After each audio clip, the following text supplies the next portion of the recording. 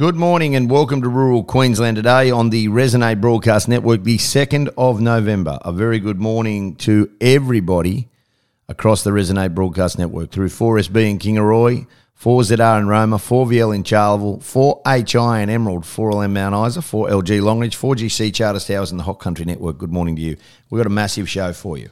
Mike Westing is, at this moment, the Deputy Commissioner of QFES, Queensland Fire and Emergency Service.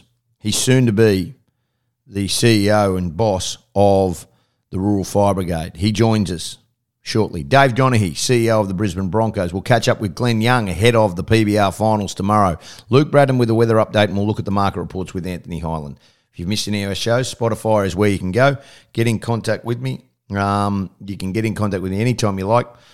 Rural Queensland Today, Ben Dobbin at ruralqldtoday.com.au. Go to our Facebook page. It's all there. Let's get into it. Mike Westing, first time, the Deputy Commissioner of the Queensland Fire and Emergency Services, joins us next on Rural Queensland Today. Welcome back to Rural Queensland Today on the Resonate Broadcast Network. Our next guest is a first-timer on this show, but he will be on, I'm sure, many times. Mike Westing is the Deputy Commissioner of QFES, and he is soon to be the Chief of Rural Fire Brigade Queensland very shortly, the Rural Fire Brigade Services of Queensland. Mike, good morning. Thank you so much for being with us. Good morning, and really pleased to be here with you, and I certainly look forward to future engagement opportunities. Oh, Mike, it's been a tough month, hasn't it? We're going to talk a little later just to the Bureau of Meteorology, but just a snapshot today of where we're at. We've had towns saved, we've had houses lost, we've got fires raging throughout Queensland. We're in a really precarious situation at the present moment. It's been an enormous season. We've had firefighters in the southwest part of Queensland fighting fires since December last year. It's just been an enormous effort. Last year's fire season is extended into this year, even right through to today. We've currently got about 75 fires right across Queensland. This season has been extraordinary. The reason for that really is that the last 2 years we've had above average rainfall, which means we've now got lots of grass.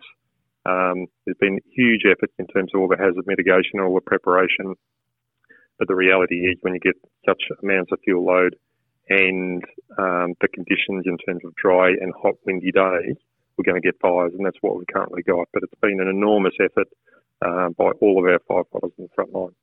So this is not something, and talking to people close over the last couple of days, this was on the map for you guys. You were aware that this potential of these fires, because of the fuel load, was very real. So in a lot of ways, although you guys have been absolutely working tirelessly, the expectation was that there was going to be this kind of enormity because of what that season was like last year. Yes, absolutely. We monitor the climatic conditions even annually in terms of what the big picture of climate is, if you will. And we break that down to seasonal indications, and this is where the Bureau is such a benefit in terms of their expertise in this. So you have an indication of what the kind of the season you're running into, and certainly for this season we knew we had a lot of fuel out there. It was a matter of when it was going to dry out and where, and we knew in our prognosis, both within Queensland, and we do this nationally as well, that southwest and into parts of central Queensland were going to be above average. And then literally we break that down right down to the next month, the next week, and in the current operations on a weekly and daily basis. So we plan for that. The benefit in our system is we've got so many amazing rural fire volunteers that are out there. They live in the communities, they live on the ground, they work on the ground, they know the local conditions. And we've got the same with some of our fire rescue firefighters as well, that in the auxiliary or the part-time firefighters, they also live in those communities. And so that local intelligence really helps us match up with the bigger picture that we have. And then that informs where we need to be prepared, how we engage with communities, because ultimately it's the communities as well as ourselves that need to be ready. So is that the challenge for you, becoming, the Commissioner for Rural Fire Services and Rural Fire Brigades? is that trying to make sure that every team is not more ready, but aware just of, because in some ways it seems like some of the communities were caught unaware in a little way. It came on them so quick that it got the jump. So is that the big goal going forward? Because we've still got towns and depending on the seasonal conditions today and moving forward, we've got some real challenges ahead of us. The challenges absolutely are real, and we've got all the impacts that we've seen and the recovery efforts in supporting communities like Tara and Millmerran and others that have been absolutely impacted, and some of those are our local volunteers in the Rural Fire Service and the State Emergency Service. In terms of the preparedness, it's always a challenge. Complacency can be a real challenge, and we constantly, whether it be through public messaging, our brigades and our volunteers are always working through local schools and local communities in terms of raising awareness and education. We've got enormous systems in place right through local government, through right up to state cross-government agencies that drive mitigation programs. The challenge, of course, is that there is so many other factors for local communities that they've got to think about cost of living. They've got to think about all the other things that they're needing to put food on the table, in effect. And so it's not about a competition for us, but it's making sure that communities actually are aware of the things that they need to be aware of, what they can do and how we can help them. And that's a constant ongoing conversation. And these are some of the things in terms of where we're driving to support our frontline volunteers more and more so to help in that, but also some of those deliveries that directly to the community. And if there's one benefit out of these fires is it raises the significance of the risk that is in our community around fire more broadly. Some of the areas, and Mike, and I don't know how you navigate this one, you've got properties, country and farmers who back onto mining leases where head offices are in Brisbane. They don't have the same appetite to put fire breaks in, and then you've got those kind of dramas. How do you, at the top job, navigate the personalities and the different? Is there some way that, because I know just outside of Mount Isa there's a real mess going on because of it started on a mining lease. No one was there. Farmers are protecting their own properties. They're having to use machinery of their own to try and to get in to put brakes in when it should, if it'd been looked at and done properly, none of this would have happened. And raising awareness is one thing, but when you're not there day in, day out, it's very difficult. Yeah, it's a good way to describe it. I often describe that the system as a really broad church in the sense that we've got so many players that are involved in this. The key accountability for mitigation and prevention on the land is the landowner and the land occupier. That is how our system works, and so that is everything that goes to your point about this is not just about awareness. So we have regulatory aspects where if people aren't doing the right thing, that we can actually, in the worst case scenarios, in the high risk scenarios, can make them do certain things. But what we prefer to do is actually work with all our communities, whether it be industry, whether it be local government, whether it be private landowners, to make sure that they're doing what they need to do in terms of whether it be fire breaks, hazard reduction burning, whether it be splashing of fuel, or just and how that system comes together, because often it's a partnership. So if you've got a road, a rail line, and the local industry and a farmer, you want all of those people working together in terms of who's doing what. And we've got a great system that can do that. We've got what we call area fire management groups, where we have volunteer representation there with our rural fire staff and other industry and local community groups that come together to do that local planning in terms of what that looks like and where we need to do it. And that they have annual plans that drive those sorts of things. But again, it's just making sure that system is constantly working, and that's the focus that we have in terms of Rural Fire Service and the future fire department going forward, to really focus more in on those areas that frontline people have the support that they need, and those partnerships are working. Yeah, well said. Mike, I know how busy you are. You got a real real challenge on your hand at the moment. Thank you so much for giving me some time this morning. We will talk again. There's always issues, but I really, you're talking to the heartland in rural Queensland, and I know how important they are for you. So thank you so much for giving me some time this morning. Absolute pleasure, and I look forward to catching up again soon. Good on you. We will take a break, come back. Mike Wessing, Rural Queensland Today on the Resonate Broadcast Network. Welcome back to Rural Queensland Today on the Resonate Broadcast Network. It's the 2nd of November, a Thursday morning across Rural Queensland today. And look, we will get to the prices out of Dalby, Charters Towers and Rockhampton very shortly. But the rugby league season started for 2024 yesterday, November 1, day one of a new year in the rugby league world. And we know the heartache, and like even last night I had people talking to me at the Australian Meat Industry Council dinner just about how upset they were that their Broncos were beaten. But you know what? It gives them a goal for this year. We're lucky enough to have the CEO of the Brisbane Broncos, Dave Donaghy, joining us this morning on Rural Queensland Today. Dave, good morning, and thanks so much for being with us. Morning, Dobbo. Absolute pleasure. Look, positives. Let's talk about it. What a year.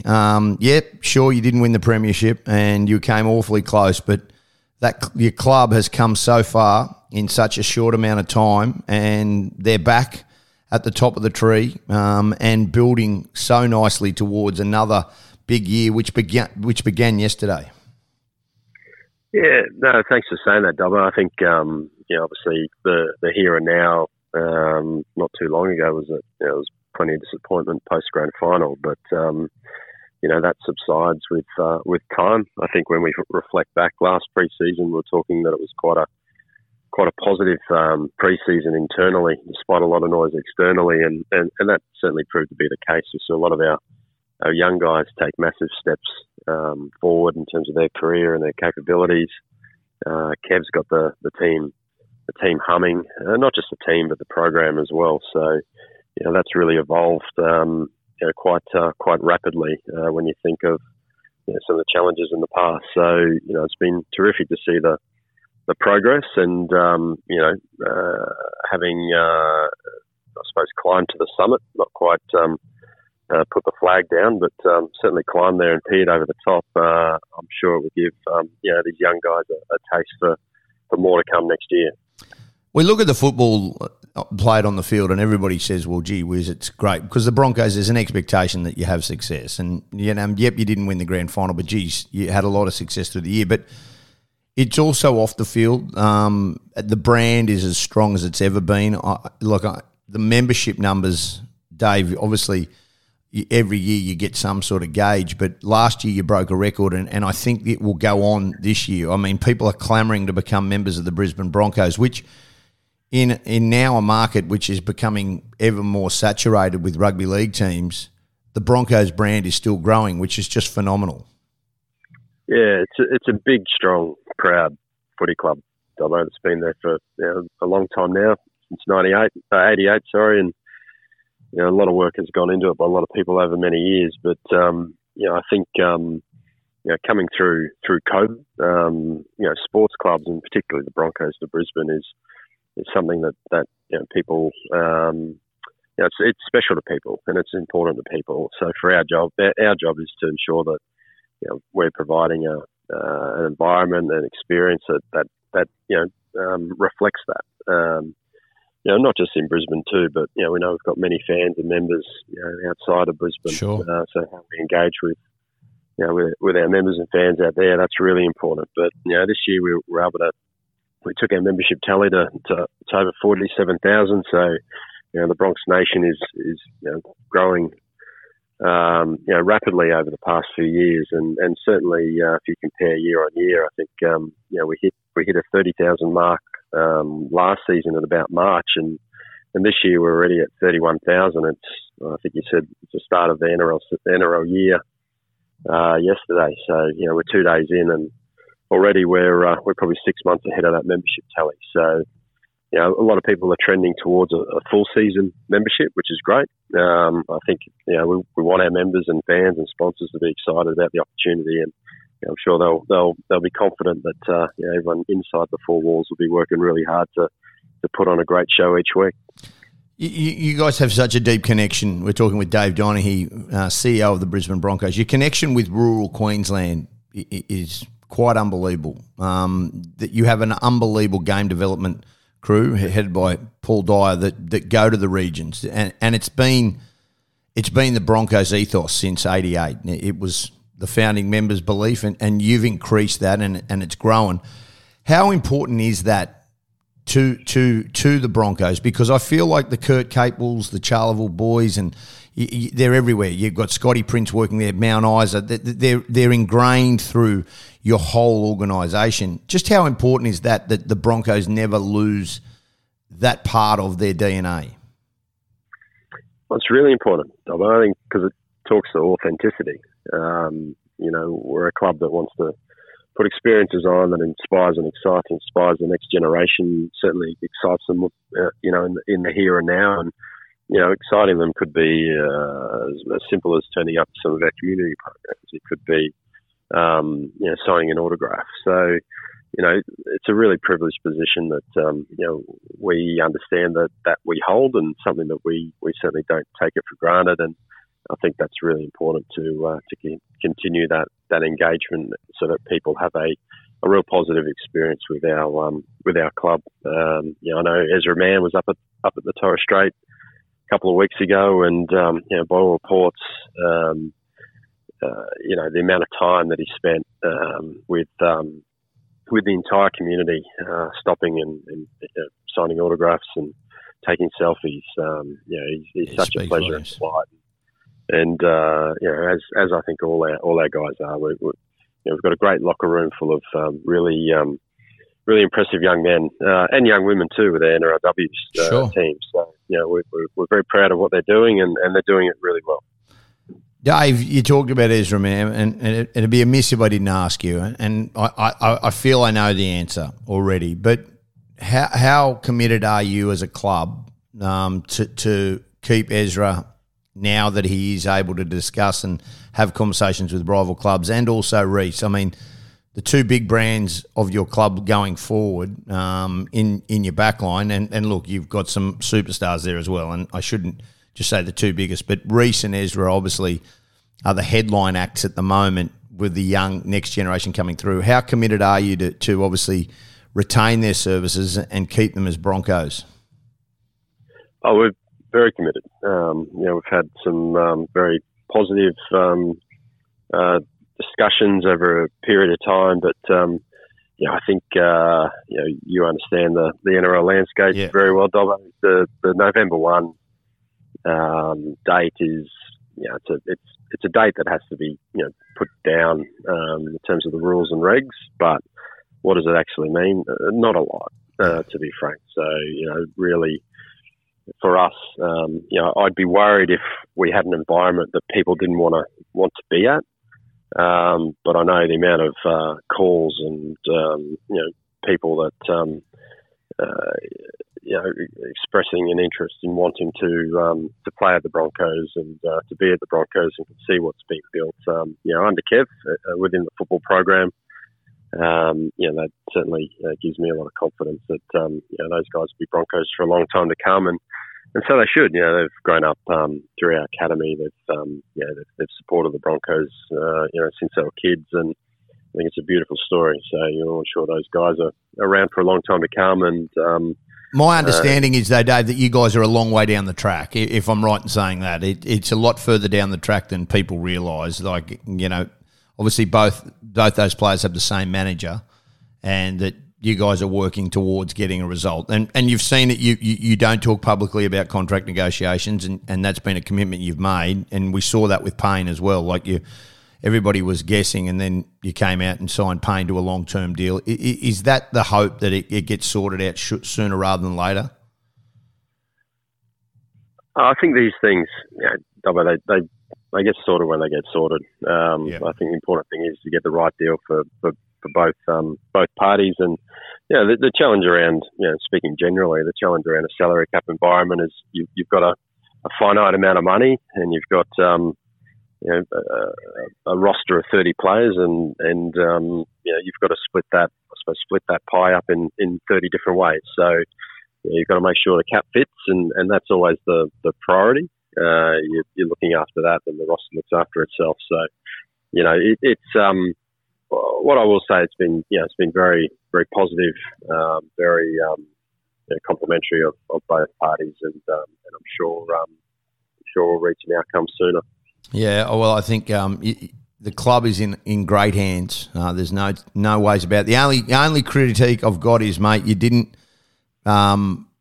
produce enough pink shorts, and mate, you've changed your colour this year. You've gone to an orangey sort of colour. Why not stick with something that worked? It was great, mate. Most demand ever with the pink shorts. Well, that was there's different tinges of the sun. Yeah, the beautiful. Having spent I think 11 years all up in Melbourne, but having grown up in Gladstone, as you know, there's nothing like a sunrise and sunset. Yeah. In Queensland, so I think the pink was more reflective of the sunset, the deep sort of sunset at night, and the sunstone is what they're telling me the actual orange is called is more reflective of that sunrise. So I think that'll become something quite iconic. It was my understanding is still, in terms of the NRL licensing programs, it's still the shorts are the number one seller in the country of any product of any range of any sport. So there's clearly great demand, whether it's young fans running around in the parks thinking they're Reece Walsh, Ezra Mam, or my dad pushing the tinny out on the calliope and trying to chase a couple of salmon. So awesome. They're very popular, multi-use. Yeah, they have been. Dave, you're doing a phenomenal job. The club's in good hands. It really is. A wonderful, wonderful position as they head towards the 24 season. I know pre-season starts in 3 weeks, and we sort of grind back, and hopefully the club can go one better. Yeah, it's certainly, it all starts again, Dobbo. It's been, as we started, it's been a really positive year and a lot of progress made right across the board. But, a new season comes on us now, and really looking forward to that challenge ahead. I think we've got some unique challenges. We've got a game in the United States for the first time, and a new squad under Kev again. So it all starts in earnest in 4 or 5 months, but a lot of work over the pre-season to get them ready. Awesome. Thanks so much for being with us this morning. Pleasure, Dobbo. Thanks, mate. Dave Donaghy, Rural Queensland Today. Thursday morning, 2nd of November. Anthony Hyland joining us now on Rural Queensland Today. 2,500 roughly in Dalby yesterday. Numbers sort of similar to Roma on Tuesday. Anthony, good morning. Thanks so much for being with us. Morning, Ben. We've certainly seen a rise in the market due to numbers over the last week. Some promising signs. I don't want to get ahead of myself by any means, but certainly a dearer market yesterday in Dalby, and good signs that it might continue. Yeah, absolutely, Ben. I suppose we've just been correlating the talk of numbers in the markets the last few weeks, or even 6 weeks realistically, and they haven't been any greater or larger. So I see now they are competing on a limited number of cattle. I think the numbers out in the paddocks have slowed down too. So, but anyway, look, the job was better. Process has found a bit of a new leg and new form. Back up to $2. Not that it was everywhere, but we did see some $2 for some good Western cows with the trip under them. Cows local to Dalby or on the Downs probably, got to the 170 or 80, but that sort of maxed them out. Bullocks, what was there? Again, stronger. But the big improvement, Ben, we see in the feeder steer category. A few blokes might be short on a few loads for the new year or need some cattle, but again, just competing on such a limited number of stock to fill up on at the moment. So they're having to compete and they're having to pay a little bit more to get. Well, that's the big thing. So where was that job yesterday? 100-day feeders, $2.30 and $40. Wow. Saw those trade. They look still cattle, depending on breed and quality. Then again, I suppose, but it wasn't for everyone. But certainly consistent prices in that category. Trade weight feeders, 350 kilos. Again, getting up to the 50. Also, they really wanted to be 230, but they were pushing each other to $2.40. Heifers still sub you might have seen an odd feeder heifer get to $2, but she had to be good and had to be a good full pen. A lot of those heifers still 75, 80. There's some 330 kilo heifers there, pretty fair types, and look, they were still from $1.35 to $1.60, so a $1.42 average for sort of 330 or 40 kilos. So, the market has improved, or looks to be improving. But there's still prices there that mightn't reflect the full improvements, I suppose, Ben. Yeah, you did right. Hey, listen, talk to me about the store job. How was that? Again, better. So the good cattle, Ben, the full pens of steers that were there with a bit of quality and store condition. 10 to 20 stronger for the lead of them. The mid-category range on quality and what have you probably didn't reach full support in compared to the better types, but it just felt a bit better. Ben, people want to start cattle instead of hanging and dwelling and looking up to the sky for an extra man to bid on cattle. They wanted to start them. Cattle were starting pretty well there. It was just everyone was getting on with the job and trying to buy them, get into them. Talk of rain next week, and hopefully something can start there for us, Ben. Yeah, and that's what everybody needs. How's the town holding up? You're in the Ballon, St George and surrounding areas. Relatively sound, Ben, still, as the township goes. I mean, the main vein in St George, the river, it's we didn't think it'd stop running again, from the last few seasons, but it's stopped. And look, the level's quite low, albeit I think there'll be a bit of irrigated, forage and commodity crop go in. I don't believe a lot of the cotton fellas have the enough water to do a full cotton throw at this stage, so they're looking at corns and sorghums and what have you. So things will happen and progress, but we're going to need that river to run for all these fellas to be fully involved this season. It's just I think Cubby and those guys with the good storage, I think they're okay to roll on and get a bit done, but at this point in time they're very limited to do what they can do this summer. Yeah, you're dead right. Look, we just hope that rain continues. So Dalby Deera, obviously, we will watch and have a look as that continues. Appreciate your time this morning. Thank you so much. I'll continue on also. Really appreciate your time this morning, Anthony Hyland from Grant Daniel Long St George. Let's now have a look at Charters Towers. And look, there was 2,568 in Charters Towers. This is following no sale last week. It was dominated by a large single vendor line of lightweight northern wieners.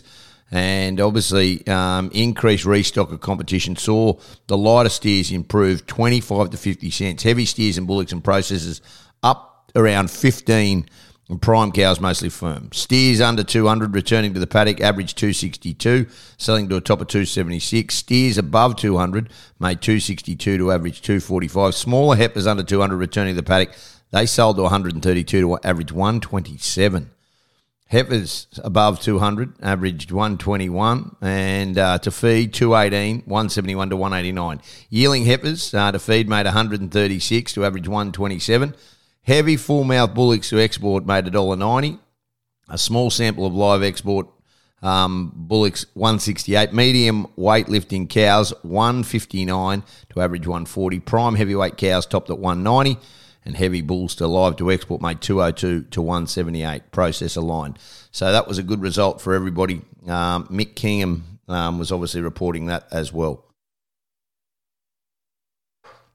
So Charters Towers back and operating. We'll look at Gracemere now, and obviously they've had lots going on there with bull sales. But yesterday, they yarded 1,453 head. So the three sales yesterday, Dalby, Charters Towers and Gracemere, all in essence, roughly around 7,000 head in total, which is well down on where it's been.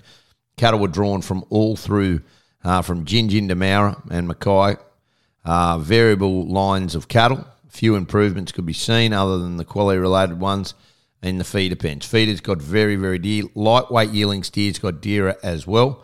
Feeders got up to $2.39 for growing steers, and that is bullocks to $184. Trade weight condition growing heifers sold to the top price of $185, and they went from there. Small sample of cows and calves, $475 to $1,000 a unit. So things improving as we continue to roll, and but just not the numbers at the moment. People waiting for rain, and obviously just sitting back and concerned about what's going on. We'll take a break, come back. This is Rural Queensland Today. You're with Ben Dobbin. Lots to get through this morning across the Resonate Broadcast Network. Welcome back to Rural Queensland Today on the Resonate Broadcast Network. The boss of the PBR here in Australia is Glenn Young, and this weekend in Townsville is the epicentre, the PBR Australia Grand Finals, kicking off tomorrow and Saturday at the Townsville Entertainment and Convention Centre. Glenn Young, good morning. What a year it has been. How are you, my friend? Thanks for having me, Dobber. Yeah, no, it has been a big year, and we were all pretty happy to see the end of it. There's lots going on. I mean, and look, you're early than normal. From your tour dates, it's been very successful. In COVID times, it was a bit later, but this is the Grand Poobah. This is where it all culminates, and what a season it has been. Let's go back from the beginning. How tough has this year been, and how many miles have you travelled? Oh, look, I haven't even worked out the miles, but we sort of kicked off the season with the Bad Festivals, which was a new product that we sort of put together, and I guess wasn't the smartest move starting a year like that, but it did certainly create the momentum for the rest of the year. And we've been all over the place, from regional Queensland to Brisbane to Cairns to regional New South Wales, from Coonamble to Newcastle to Tamworth, and it's been just one of those seasons where the riders have really stepped up to the mark. They're riding more bulls than they ever had this season, so it's been really good watching. There is a lot of stories around this and this weekend, and you go in, it's still not decided. Am I right in saying that? There is still a lot to happen over the course of the next couple of days. Yeah, look, last year, going into the same situation, I would have said, look, this would have been a decided, title, with Aaron being in the lead and stuff like that. But, Cody Heffernan last year knocking Aaron off the block, on the last ride of the night. I mean, that still can happen this year. You still got Aaron in second place, and you know what Clive's like. I mean, he can ride, 5, 6, 10 bulls in a row if he gets his head to it, and that's all he needs to do is get out and ride every single bull. But so does Macaulay to keep his lead. So it's going to be a good one to watch. I mean, both guys can put big scores on the board, and both have ridden all the best bulls that we've got. So it's going to be a drawing game come this weekend. Support-wise from crowds, and look, obviously the grand final in Townsville, the home of the PBR in Australia, support-wise has been huge, hasn't it? The fans, record numbers, everywhere I talk to, and obviously your operations manager and Simon Mallory, I know you've got Josh Maguire working there as well. It is really starting to just grow and grow, and we saw that with the State of Origin series. We saw that when they come to Brisbane, it's a sellout every time. Yeah, it has been. It's been a weird year. We all thought, coming into the way with what the interest rates are doing, we thought we might be getting to an elasticity point. But, I mean, fans still are showing. I mean, this will be the first year for quite a while since pre-COVID that we sold out the grand finals for both nights. So it's I think there was only about 106 tickets left for the Friday night as of today. So they'll move over the next couple of days. So it's going to be a full crowd, and it's going to be great watching. And obviously that Townsville Entertainment Centre delivers some great atmosphere. But I think it's a testament to the team that the shows that we put on, but also the riders and the contractors that put the bulls together, and obviously the riders putting out the effort to get those bulls rode. That's sort of been keeping the fans coming back, and it's just been a great year. And we're definitely looking forward to next year. As we expand into two-day shows for the most of the tour. So is that the next plan? And when do you release your program for next year? Look, it'll be released in coming weeks. We've released it to the riders so they can sort of plan their trips around, getting overseas and competing back here in Australia at the same token. But yeah, in the next couple of weeks we'll be releasing the 2024 tour. But it's a full calendar. I mean, we're starting out in South Australia at Marrable, and we'll work all our way north to Cairns, and we're out to Winton again, and we're sort of all through New South Wales and Queensland, and we'll step over the border into Victoria with the meat stock festivals and the Melbourne Muster as well. Mate, how do we, when you look at the world standing at the moment, just at this moment, there is not there's not an Aussie in the top 50. Now, that doesn't necessarily mean that's because they're not competing over there. But where does it rank, like with the Bulls and the Riders, compared to what's going on in America at the moment? Yeah, look, it's been one of those unique years where we haven't had guys, into that top 50, but it's the way that they've, because we've launched the new team series, which goes from May to November or end of October, and then obviously the individual contest goes from November to May. So the point system's changed. Our guys are still qualifying into the velocity finals and everything like that. They're definitely in the top 50 there, which is the feeder system into the Unleash the Beast. Yeah. But, you've got to take Brady Fielder. He's had a sensational year on the team's deal. With the Texas Rattlers, you've got Quinn Anderson over there. He's been riding great. Both guys are coming back to the grand finals, but they're holding up the flag. But soon you'll see the guys like Macaulay Leatherhead over there and Sam Woodall, and you start seeing some Aussie flags back in that standing. And that's obviously where you're going. Where do the Bulls rank? Like, and when you get, riders from overseas come over, where do our Bulls rank compared to the US Bulls? Look, there's definitely a couple of bulls in the country that would fit in the top, I'd probably say the top 15 in the world. But, a lot of our bulls are just that next level down, but they're the bulls that, Cowboys want to get on. They're going to deliver high scores. Sure. They're very consistent, get anyone to the winners window and everything like that. So I'd like to say we can definitely mix, our bulls would mix it with the best in the world. But, I mean, there's just some superstars over there at the moment in the bull game. And there's no doubt that we'd probably have one or two too. You've got Pretty Boy that's never been ridden, which really needs a world-class rider on him to really push him to his limits and see how good that bull is. But, you've got Dittman with Roid Rage and Rambo and Boogers Beach and his new one, Cowboy Train, and now Boss Hog.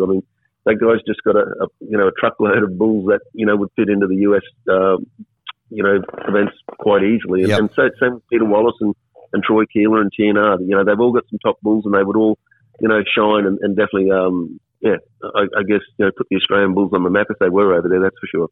The big thing that I think, and we're talking Glenn Young, national finals kicking off the grand final tomorrow night and Saturday, Townsville Convention Centre. The big thing about it is that it is now such an entertainment sport and it's one for all families. I mean, it's as much as what goes on in between and with your rodeo clowns and the entertainment, it's a spectacle and you can take any kid there. It's family orientated. It's clean. It's not rough, and it really has become an event where everybody can be involved.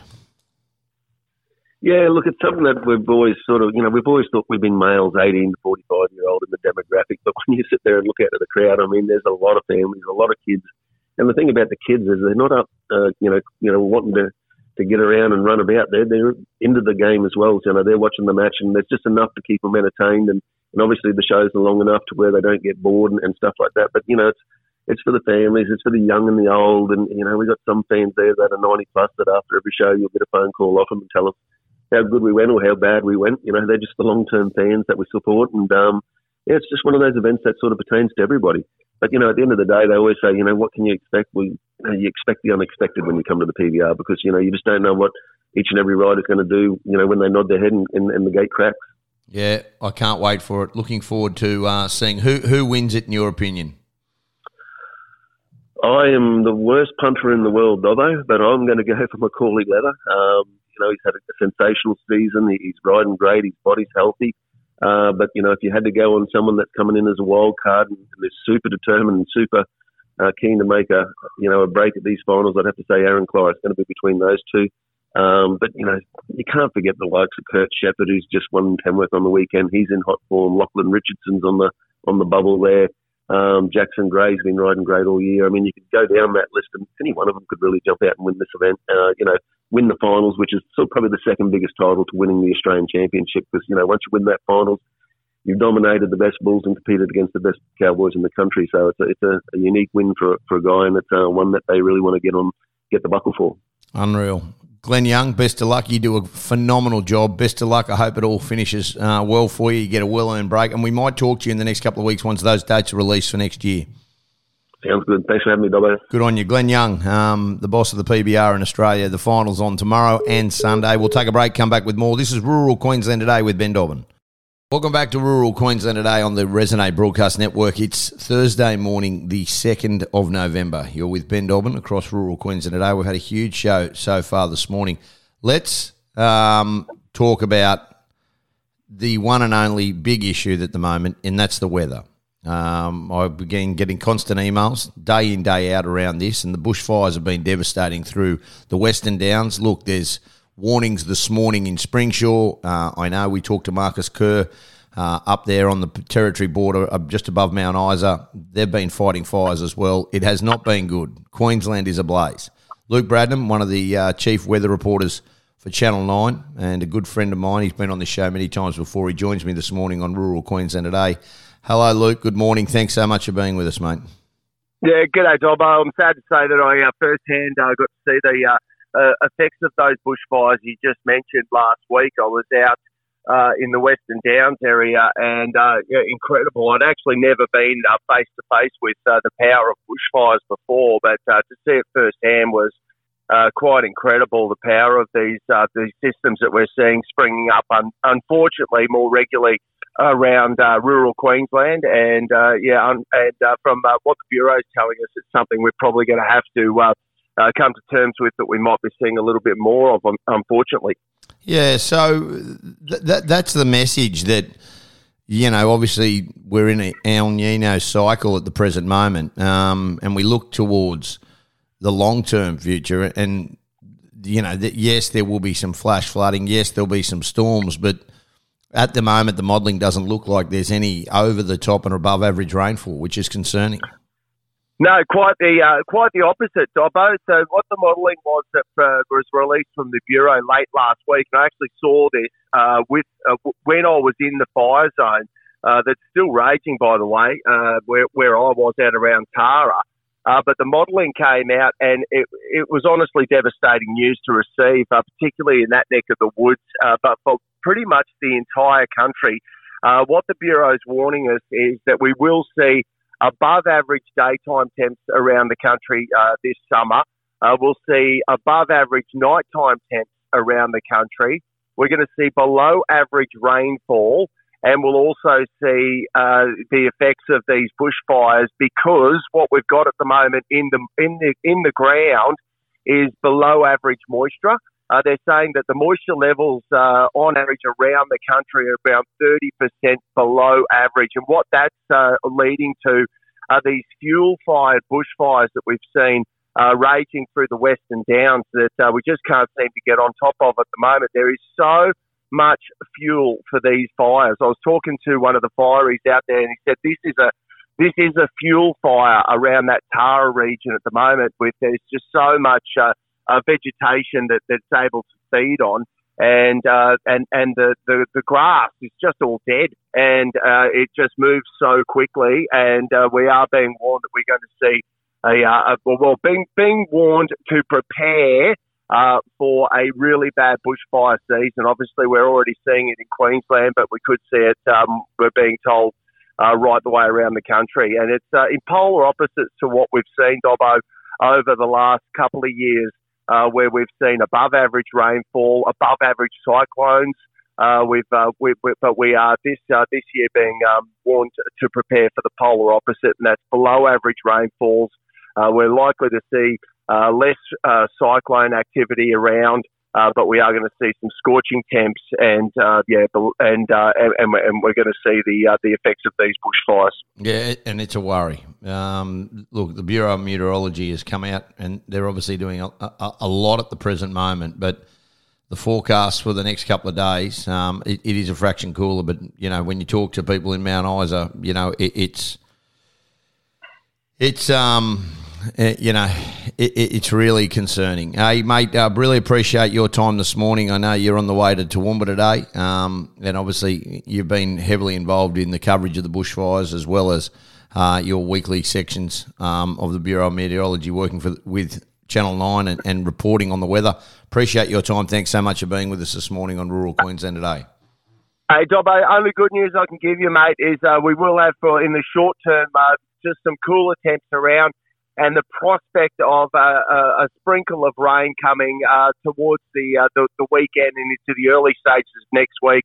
But she's certainly not drought-breaking, mate. We're only talking about 5 to 10 millimetres for some areas in the west, and that's if we get lucky. Yeah. Yeah, absolutely agree, mate. Look, there is some rain on the horizon, but just how much we get, well, that will be very interesting. Good on you, Luke. Great to chat. Thanks so much. We'll take a break, come back. Rural Queensland Today on the Resonate Broadcast Network. You're with Ben Dobbin. It's the 2nd of November across Rural Queensland Today. Well, that's it from us here this morning at Rural Queensland Today on the Resonate Broadcast Network. I hope you've enjoyed the show. Gary Hargraves is replacing Bill McDonald this week. He joins you next. We will be back tomorrow morning, 9 a.m. on Rural Queensland Today. You're with Ben Dobbin. Have a great day. Remember, when the wheat is ripe, keep the headers rolling in the paddock. Till next time, from everybody here at Rural Queensland Today, stay safe on the roads. We'll talk to you again tomorrow. Bye for now.